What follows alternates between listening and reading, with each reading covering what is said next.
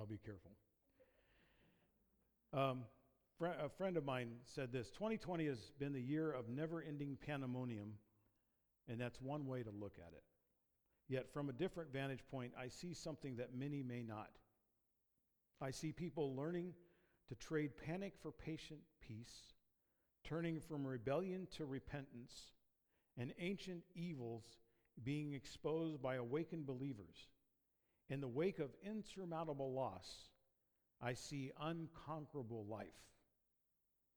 And as we talked about several weeks ago, the word pandemonium is a good word to describe this time because it has the word demon in it. And we know that the enemy loves to distract us and to rob and steal and destroy and create all sorts of confusion. Kathy leaned over to me during worship and we were singing a phrase about freedom, and it's like we both want to rip off our mask. It's like, wait, this doesn't make sense. We're singing about freedom and I can't even hardly breathe as I'm trying to sing. And that's really the plan of the enemy, if you think about it, to literally choke your breath, to silence your voice, to stop your praise, to limit your life, and distract you from the purposes of the kingdom. And so what I want to talk about this morning is his tactic to get us to question him. The enemy's tactic to get us to question God and to question our identity. Bill Johnson says the real Christian is a royal fighter. He's the one who loves to enter into the contest with his whole soul and take the situation captive for Jesus Christ. And so I want to talk about what we need to make sure that we're taking captive, but not necessarily with the spirit of pointing fingers at anybody else. I want us to make sure that we're checking our own hearts, because whether it's situations like what I've described to you about our desire to leave and join the Christian Missionary Alliance and that whole process, the political spirit that's out there, some of the debates about whether we do mask or don't do mask, all of that stuff that's out there, it's easy to get into the debate, I guarantee you. And so we need to counter the devil's schemes by being on guard for his tactics. And so there's two specific areas that some have identified as spirits that are part of any season. They afflicted Jesus. They're certainly in the atmosphere today. And one is a religious spirit and the other is a political spirit. In contrast to what we sang this morning, which is where the Spirit of the Lord is, there is freedom, there is liberty. Because neither a religious spirit or a political spirit produce freedom. Religious spirits, for example, endeavor to interfere with the free flow of the Holy Spirit within believers. Jesus told the disciples to beware of the leaven of the Pharisees and the Sadducees. I can guarantee you that Tuesday night we had to be on guard for that spirit. A religious spirit demands that we earn brownie points from God, that somehow we can still earn our way to our salvation with different things like legalism. And a religious spirit, if we have it, if we have a spirit of criticism, we probably are starting to generate the fruits of a religious spirit in our heart. It has the spirit of debate and opinion. I appreciated, I think it was Kent, but one of our worship team members in our pre-prayer time this morning prayed about anger. It's not about out-yelling each other that makes us right. It's not about even whether we have the right opinion or not, necessarily, because we can have the right opinion but have the wrong heart and quench what the Spirit of God is wanting to do. It's a judgmental spirit. And I tell you, this is one particular spirit I've got to be really careful about, this religious spirit, because I did speech and debate through high school. And I love a good debate. And you can debate with me anytime, and I win almost every time.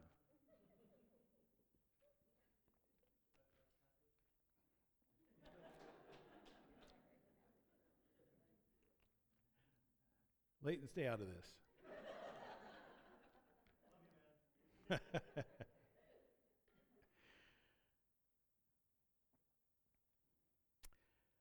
And so there are three things that are earmarks of a religious spirit. One is guilt, the second is fear, and the third is pride. A religious spirit will make us ashamed of who we are, begin to take away our identity in Christ, will cause us to have fear, a spirit of fear, and not have a sound mind. And then what we'll do is we'll hide behind pride. What's wrong? Nothing. And we start hiding because we're afraid to be who we are supposed to be in our freedom in Christ. And along with the religious spirit often is allied a political spirit. And a political spirit is this invisible demonic mastermind that strategizes ways to thwart God's plans, to achieve its goals, to enter into alliances with religious spirits and institutions that are often backed by mammon, which is a combination of materialism and wealth for evil purposes. It tries to buy off and corrupt and manipulate and dominate leaders and groups of people. Our world is subject to this spirit, and I don't mean to be insulting New Yorkers, but New York City is really afflicted by this spirit. Mesmerizes people with false loyalties and demands, interestingly enough, it demands uniformity through pressures of shame, fear, and control. Let me just say something to you about the current atmosphere we're in,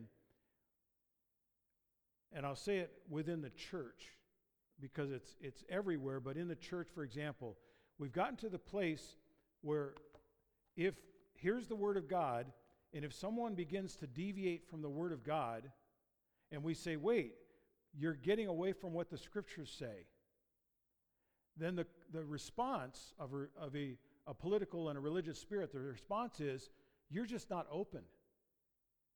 You're being too exclusive. You're narrow-minded in your attitude. And so that's what this spirit does, is it tries to bring uniformity so we all have to be the same, when it's the spirit that's trying to move us away from the orthodoxy of the Scriptures. And we need to pray to break this spirit that causes divisions and animosity and strife. And I intentionally titled this message this morning, Spiritual Warfare in the Church. Because there's enough spiritual warfare out there, but sadly enough, we all know there's plenty of spiritual warfare in the church. We just want to make sure that it's not part of our atmosphere. And so we want to pray to break it, and we want to be careful. It's so critical that we guard our hearts from the enemy's tactics in this way. And we need to be wary of the fact that he can use any of us. He can use any of us at any given time. And I'm not positive what you all think about this, but in the Scriptures, in the issue of the question of someone being possessed or demon-possessed or whatever, the word that's used in the New Testament basically is the word demonized. And I want to say this with all kindness, but every one of us, if we are not careful, if we don't protect our hearts and we don't guard our spirits from the enemy's tactics, we can be demonized. We can be demonized as leaders. We can be demonized as parents. We can be demonized as brothers and sisters in Christ. And we can end up carrying a demonic attitude towards one another or towards a situation if we are not careful to make sure these spirits don't end up in our lives. You okay out there? Okay. Let me just give you remind you of a couple quick examples. First one is in Matthew chapter 16. They're familiar stories, but they're just reminders of what can happen to us. And I'm not going to go through the whole story, but I'll just set the context. This is the one where the disciples are with Jesus, and he's asking them questions about who do people say that I am. And in verse 15 he says, but who do you say that I am? And here's Peter, verse 16. Simon Peter replied, "You are the Christ, the Son of the living God." And Jesus answered, "Blessed are you, Simon Bar-Jonah, for flesh and blood has not revealed this to you, but my Father who is in heaven. And I tell you, you are Peter, and on this rock I will build my church, and the gates of hell will not prevail against it. And I will give you the keys of the kingdom of heaven, and whatever you bind on earth shall be bound in heaven, and whatever you loose on earth shall be loosed in heaven." Revival, renewal, spirit moving, all that stuff is happening. And Peter is on the top of the world for just a few verses. Because then you go to the next part of the story, and Jesus is describing how he's going to be taken to the cross. And in verse 22, Peter takes him aside. The rock, the one that just declared he's the Lord. And he takes him aside and begins to rebuke him, saying, "Far be it from you, Lord. Listen to me. I know what I'm saying. I've got a better argument than you do. This will never happen to you." But Jesus turned to him and said, Peter, "Get behind me, Satan. You are a hindrance to me, for you're not setting your mind on the things of God, but on the things of man." Now, I don't know if any of us have the courage to be like Jesus and say to somebody, "Get behind me, Satan." But imagine if we related to each other that way. If we realized what I'm seeing in you does not represent the Spirit of the Lord, it represents a different spirit. And that's a pretty strong way to say it, but the reality is, any one of us, if we're not careful, can miss the ways and the thoughts of God and miss what God is saying and be communicating something that is not of the Spirit of God. Now, I think one of the more frightening stories in the New Testament, one that I don't really completely understand actually, is in Acts chapter 5. That's the one with a man named Ananias and his wife Sapphira, who sold a piece of property, which was pretty common in the early church. They were selling property and they were giving to the church. And it says in verse 2, "And with his wife's knowledge, he kept back for himself some of the proceeds and brought only a part of it and laid it at the apostles' feet." But Peter said, "Ananias, why has Satan filled your heart to lie to the Holy Spirit and keep back for yourself part of the proceeds of the land?" I want you just to think about that for just a minute. And look at verse 3 again. But Peter said, and in place of the name Ananias, put your name. And let that kind of sink in for just a minute. Why would we think that if we let our guard down, we're immune for what happened to Ananias and Sapphira? And especially if we find ourselves in an atmosphere with a lot of other people that are not representing the Spirit of God. I'm telling you, I kind of have this personal theory that demons or critters or whatever you want to call them, they have Velcro on them. And they have a way of getting attached. And I've seen it. I've actually seen it happen where someone that I know that's a believer is actually is giving a ride to demons that have hitched a ride on them. And so I just want to be mindful and have us all be mindful of what happened in verse 11. It says, "And great fear came upon the whole church and upon all who heard of these things." Would you please do something for me, church? Would you make sure you pray for me, pray for the leaders, pray for Centerpoint leaders, Brian McMillan and the leaders there, especially as we enter into this season of discerning and interceding for this meeting on October 27th. We're in a spiritual battle for the sake of the kingdom of God. And I'm asking you to make sure that you are praying for the leaders of our church, especially as we go into the thick of that meeting, because we have got to be super, super prepared. to be able to discern through the fog where the Spirit of the Lord is and where the spirit of the enemy is, because he's there.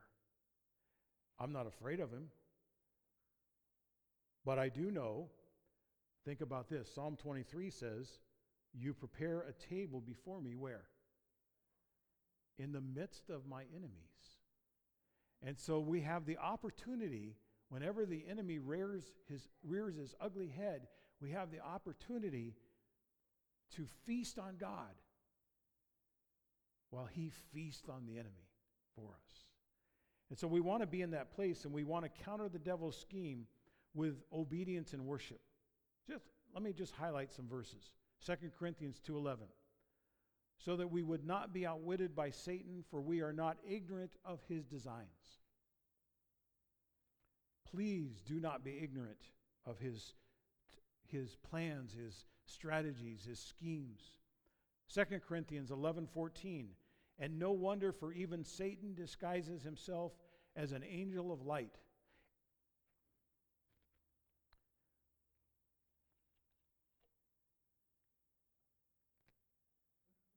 A clerical collar does not make someone a Christian. Someone can wear a clerical collar and be filled with the devil.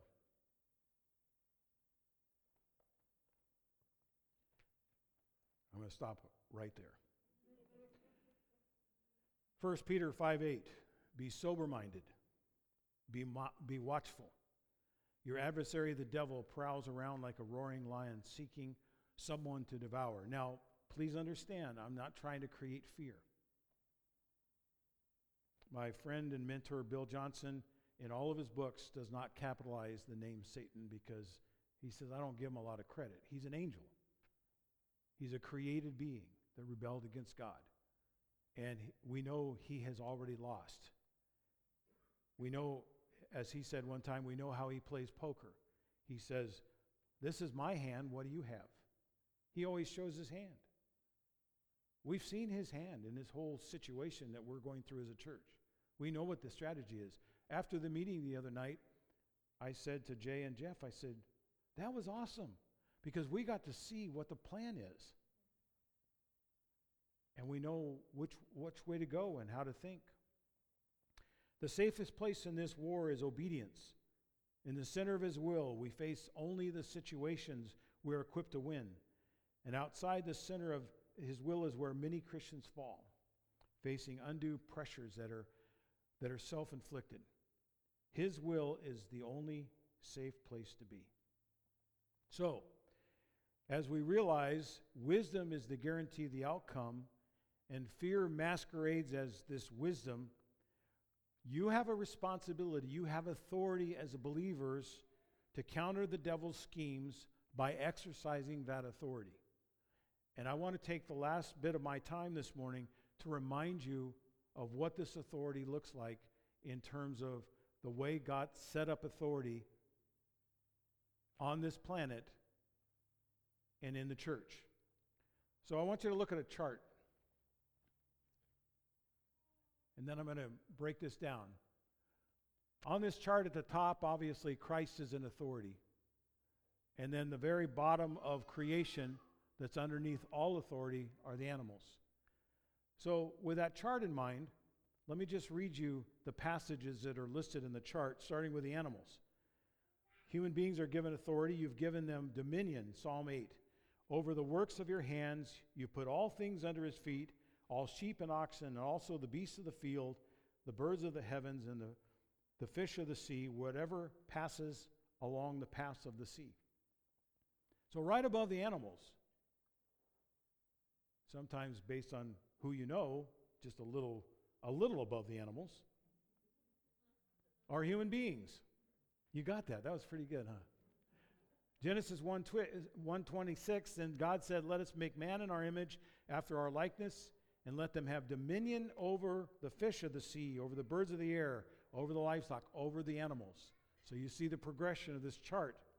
Interestingly enough, the next level above human beings that we have to be careful about, that we can all be afflicted with, if we don't stay in our right position of authority, is the authority of spirits, particularly demonic spirits.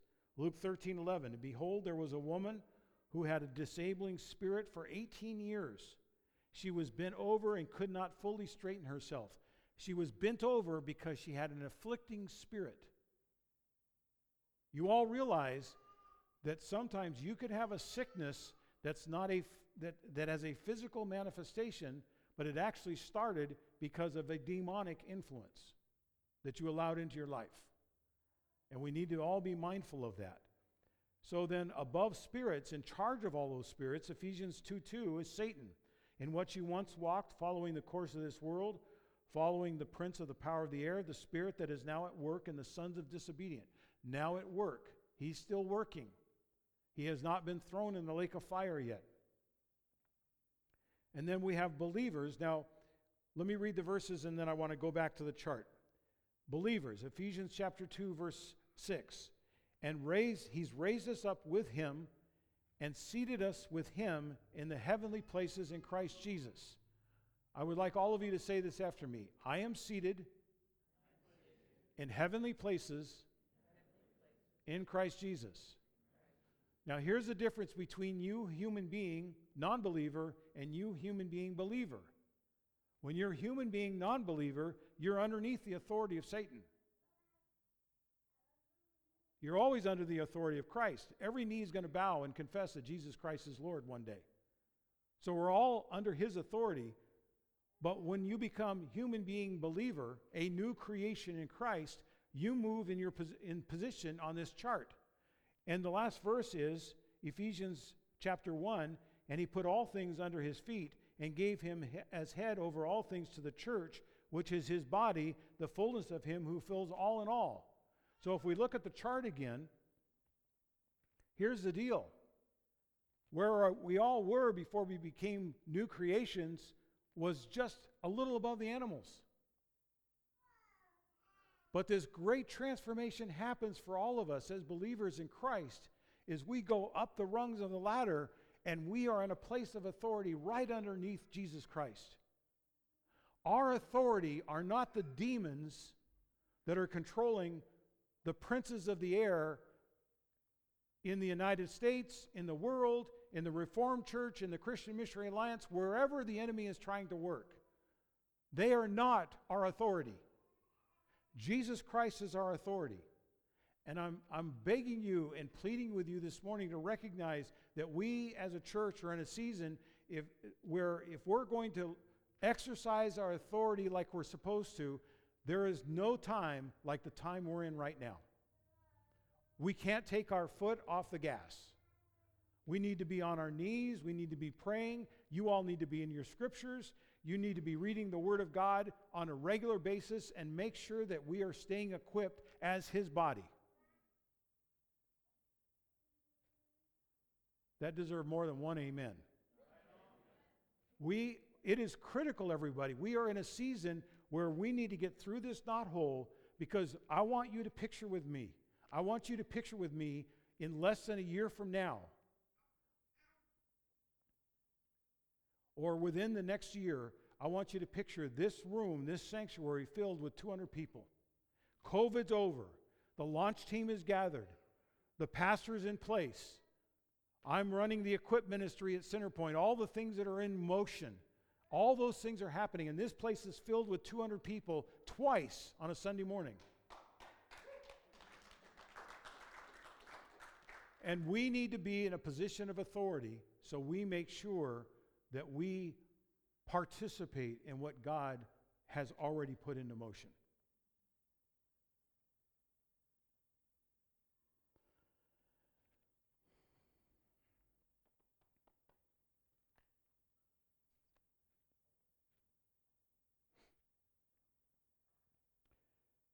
There's a great book in the Old Testament called Nehemiah.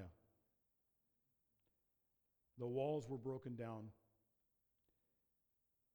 And Nehemiah was leading the people to rebuild the walls of Jerusalem. And in Nehemiah chapter 4,